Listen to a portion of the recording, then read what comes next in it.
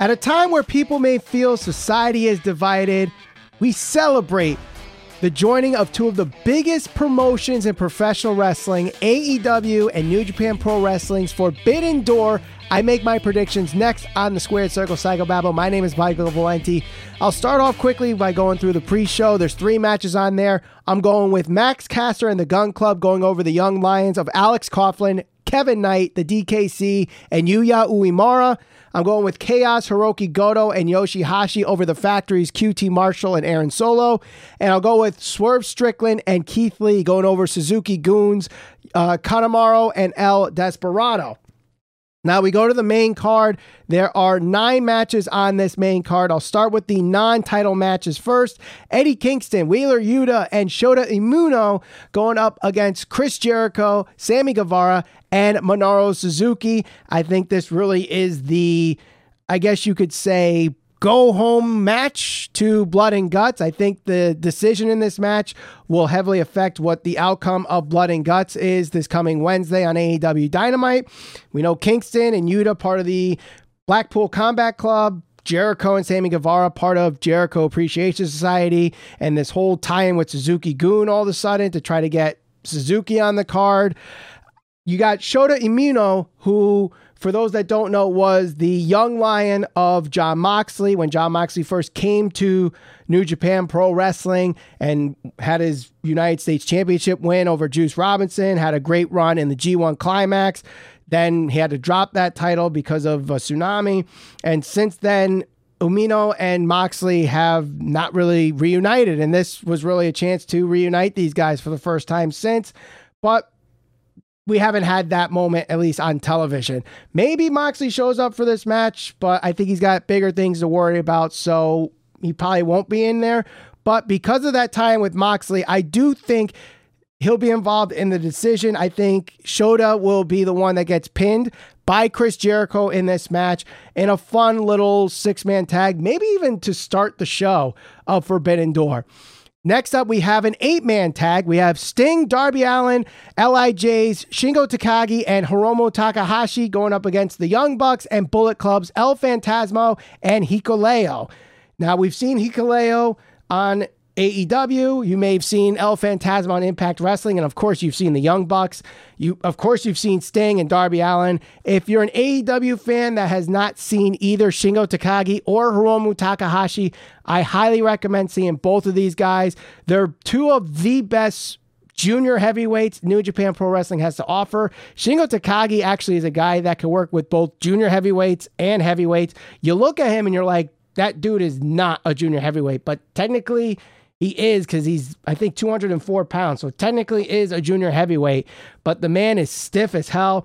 If there's a match that I would recommend before Forbidden Door, it's Shingo Takagi versus Will Ospreay. That is an incredible match. And Hiromu Takahashi is probably New Japan's best junior heavyweight that consistently works in the junior heavyweight division. He just recently lost, though, the junior heavyweight championship match to another member of the Bullet Club, Taijiri Ishimori, who, you know, is also part of the Bullet Club, as I mentioned, and they go back and forth a lot. So there's a lot of, you know, animosity between the two factions in New Japan, LIJ and Bullet Club. So there's tie-ins to both storylines here, and I love that they're doing that here on this card for this match. I do think, though, Sting, Darby, Shingo, and Hiromu are going to get the win because I think this is going to further the storyline that we see in AEW with Sting and Darby Allin, who are feuding with Red Dragon and the Young Bucks, where maybe we see Sting and Darby, because they pin one of the Bucks, get an AEW World Tag Team Championship match. Does it happen on a pay-per-view? I don't think so, but definitely an episode of Dynamite. So I'm going with Sting, Darby, Shingo, and Hiromu for this one. Next up, we have the mystery opponent of Bryan Danielson's choosing, going up against Zack Sabre Jr., who is regarded by many that have seen him as one of, if not the best technical wrestlers in the world. Bryan Danielson also being part of that discussion. Unfortunately, like many other people on this card, the injury bug has bit him, has been plaguing this AEW New Japan Pro Wrestling Forbidden Door card for many, many people. He being the latest one that announced this past Wednesday on Dynamite. He's not going to be at the show. He's not going to be wrestling at Blood and Guts either. So the replacement of his choosing is going to be someone that you'll be astounded at what he does in AEW. So obviously, I think this means whoever it is a new signing for AEW. Does that mean it's someone that is required a massive announcement or a huge announcement? No, and I don't think that's what Danielson was alluding to. I do think the person that is going to take that role is someone that not a lot of people know. I don't think it's going to be Gargano. I don't think it's going to be Cesaro. It's going to be someone that those that really follow independent wrestling and all the different promotions out there in the world have their eye on and have talked about, but maybe those that only stick to the bigger promotions like a WWE, AEW, and maybe even New Japan Pro Wrestling won't know who this is. I know the name Nick Wayne has been getting thrown around there. I personally don't know him that much. I know the name. I've heard of the name Nick Wayne. I personally haven't seen any matches with him to really give my opinion on the guy. But if he's the one, from what I hear, this guy would be a really good selection for Bryan Danielson. I mean, he has been a guy that's name has been thrown out there in the independent scene. So I'll say he's the one that's in this spot. I do think, though, he's not going to win. I think Zack Sabre Jr. still gets the win here because even if it's a quote-unquote unknown to many fans, he still will have a good showing, but Zack Sabre Jr. is not putting this guy over, and I don't think really has to, especially if he's going to be regarded as one of the best technical wrestlers, and people want that Bryan Danielson versus Zack Sabre Jr. match. So, yeah, until that match happens, Zack Sabre Jr. has to win in front of the AEW fan base. Now we go over to the championship matches on the card, starting with the only one that's not going to involve New Japan Pro Wrestling whatsoever because they don't have a women's division, and that is Thunder Rosa versus Toni Storm. And I guess technically because the company that owns New Japan also owns Stardom, they could have put someone from Stardom on this card. Nonetheless, we still have AEW versus AEW in this regard. And they've been building this match up a little bit for the last month. Better than what we saw with Thunder Rosa's last match with Serena Deeb. And we've seen Rosa save Storm. We've seen Storm save Rosa. And a couple stare downs. So at least there's something there. There's other matches on this card I think people are more excited about than this one, but I still think this is going to be a good match regardless. Toni Storm, for the most part, has been one of the better built former WWE talent to come to AEW and get a strong push from the get-go. So I think she has a good match here. I don't think she wins this match. I think Thunder Rosa retains, and I think there's more that Thunder Rosa has to do with this AEW Women's Championship before she drops it. So I'm going with Thunder Rosa in a very good match. I hope they get some time with this. I know there's a lot of matches on this card, so if they get at least 12 minutes, I'd be happy with that, and I think a lot of people would be too, and I think it gives them enough time to have a good match when there's so many other great matches on this card. One match that I think is going to be an absolute slobber knocker, as Jim Ross will call it, the All-Atlantic Championship Fatal 4-Way to crown the first champion. Pac, Miro, originally going to be Tomohiro Ishii, but due to an injury, plaguing him, Clark Connors takes his spot, and Malachi Black. All I could say is this match is going to be stiff. It's going to be hard-hitting.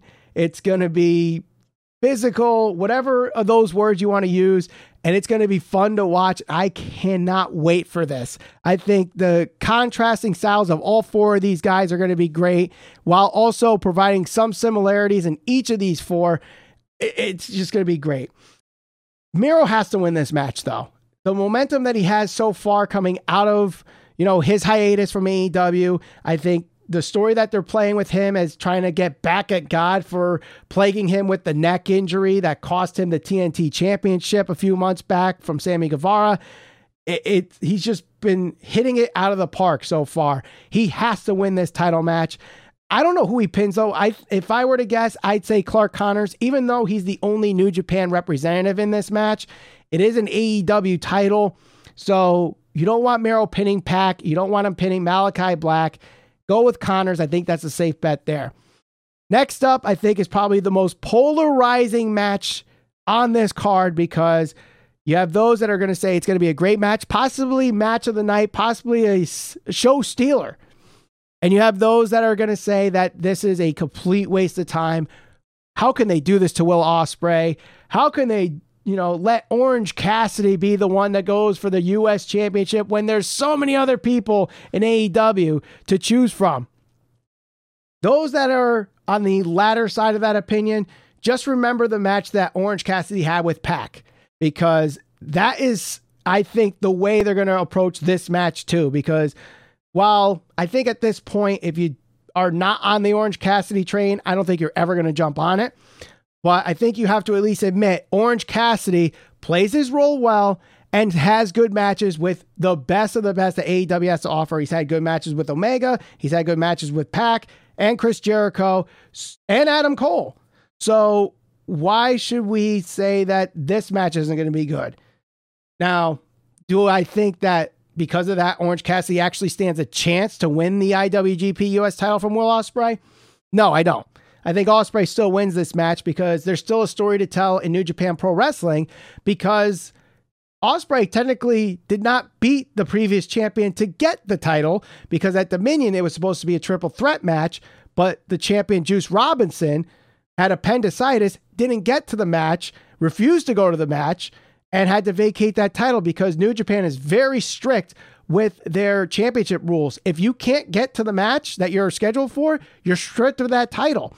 It happened with Moxley when he had to vacate the U.S. title because he couldn't get there because of a tsunami.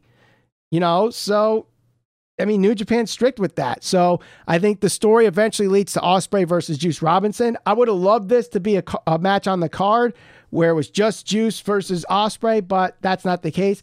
I wouldn't be surprised, though, because if Juice comes in after the match to attack Will Ospreay, given, he is at least engaged, I believe. Maybe they got married. I'm not 100% sure on that. To Tony Storm. So there's that tie-in there. Next up, the Tag Team Championship match for the Ring of Honor and IWGP Tag Team titles. FTR, the Ring of Honor champions, Jeff Cobb and Great O'Khan of the United Empire, the IWGP Tag Champs, and Roppongi Vice, Trent Beretta, and Rocky Romero.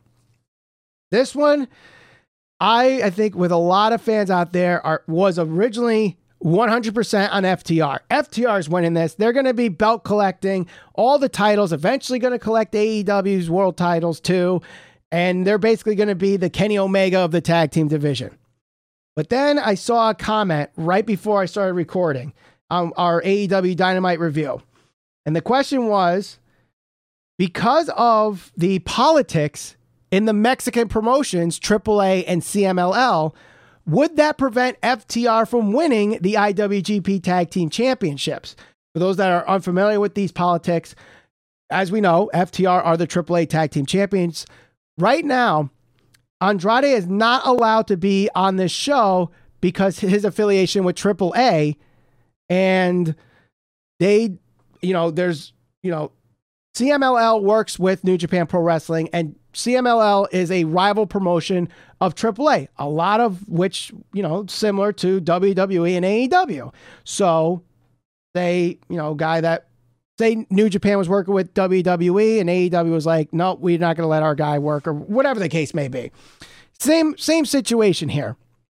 So does AAA or CMLL have a problem with FTR winning the IWGP Tag Team Championships while also holding the AAA Tag Team Championships? That's a very interesting question. And because of that, I don't think FTR ends up winning this. What ends up happening is I think Roppongi Vice wins the match and I shouldn't say unify, but wins the titles. They take both our Ring of Honor and IWGP tag titles, and then eventually drops the Ring of Honor titles back to FTR while hanging on to the tag team titles of IWGP, New Japan Pro Wrestling, and they do their matches in New Japan Pro Wrestling and stay off AEW TV for a while until they drop them, and then they come back. Or at least Trent Beretta comes back, whatever you want to do with that. But I don't think FTR will be involved in the decision. I think whether it's Romero or Trent will pin either Cobb or Great O'Khan in that regard, just to keep FTR protected in this possibly political situation. Now, we have the IWGP World Heavyweight Championship next, and there was a lot of back and forth in this situation, basically because Tony Khan didn't know, Gato didn't know. Nobody really knew the situation of Okada because he does have the birth of his first child coming soon. That could have prevented him from being on this show of Forbidden Door, but he is here. He showed up on AEW Dynamite, and it became official that it's a fatal four-way. Jay White, Kazuchika Okada, Hangman Page, and Adam Cole for the IWGP World Heavyweight Championship. I think this is going to be a great match. I know Okada and Jay White can have great matches, and if you don't believe me, go watch their match that they just had at Dominion a couple weeks ago. Hangman Page and Adam Cole, we know they can have great matches together, so I think the combination of these four is going to make out to be a great match. And because of how this was booked and the information that we know now, where Okada was supposed to be here, but weren't sure, so they had to do this kind of backup booking, and now that he's here, they lumped this fatal four-way together. Here's where we are. I do think they are going to put the title back on Kazuchika Okada. He could go back to New Japan Pro Wrestling holding that title during the G1, and maybe Jay White either beats Okada during the G1 or wins the G1, and we see this match again at Wrestle Kingdom. I don't know, but I think right now that may be the plan for New Japan Pro Wrestling. So I'm going with Okada to win this match. I think it's going to be a fun match regardless of who wins. I don't see anybody in AEW winning this match unless they do a title swap. Now we head to the main event, Jon Moxley versus Hiroshi Tanahashi. 3 years in the making for this one. Ever since Jon Moxley left WWE, he's had his eyes on Hiroshi Tanahashi. He tried to go to New Japan Pro Wrestling, and for some reason, this match just never happened. They were on opposite sides of the G1 climax when Moxley was in it. They never challenged each other for a title. When Moxley was at Wrestle Kingdom, he was, defending the IWGP United States Championship, while Hiroshi Tanahashi was challenging Chris Jericho for a shot at the AEW World Championship. And pandemics, tsunamis, whatever the case may be, this match just hasn't happened. And now because of Forbidden Door and some weird things happening, CM Punk getting hurt and a match against a Battle Royal winner and Hiroshi Tanahashi having to face Hiroki Goto at Dominion, this match is finally set. And it's going to be a good match regardless. Now, because I have Okada winning the IWGP World Heavyweight Championship, I don't see the AEW Championship going to New Japan Pro Wrestling, especially because it's an interim championship. It makes absolutely no sense to have that title leave to go to New Japan Pro Wrestling. The G1 Climax is happening, so it's not like the title's going to be defended during the next couple months while CM Punk is going to be out with injury. And you have to choose what match is going to be better for AEW when that unification match happens. Is it going to be Tanahashi or is it going to be Moxley? You could say Tanahashi might have the better match technically and in-ring wise, but for AEW business wise, whether it's on TV, it will get a better rating if it's Punk versus Moxley, or it ends up on a pay-per-view like All Out. It's going to sell more pay-per-views, I believe, if it's Jon Moxley and CM Punk instead of CM Punk and Hiroshi Tanahashi. I love Hiroshi Tanahashi. I think he's definitely one of the best wrestlers in New Japan Pro Wrestling, maybe even the world, but I just don't see the reason to give the title to Hiroshi Tanahashi, even on especially on an interim basis. Because if you do that, you're essentially doing the same thing WWE's doing with Roman Reigns right now, where that title is just not on TV and not getting defended for an X amount of months until eventually it happens and then gone again until CM Punk returns.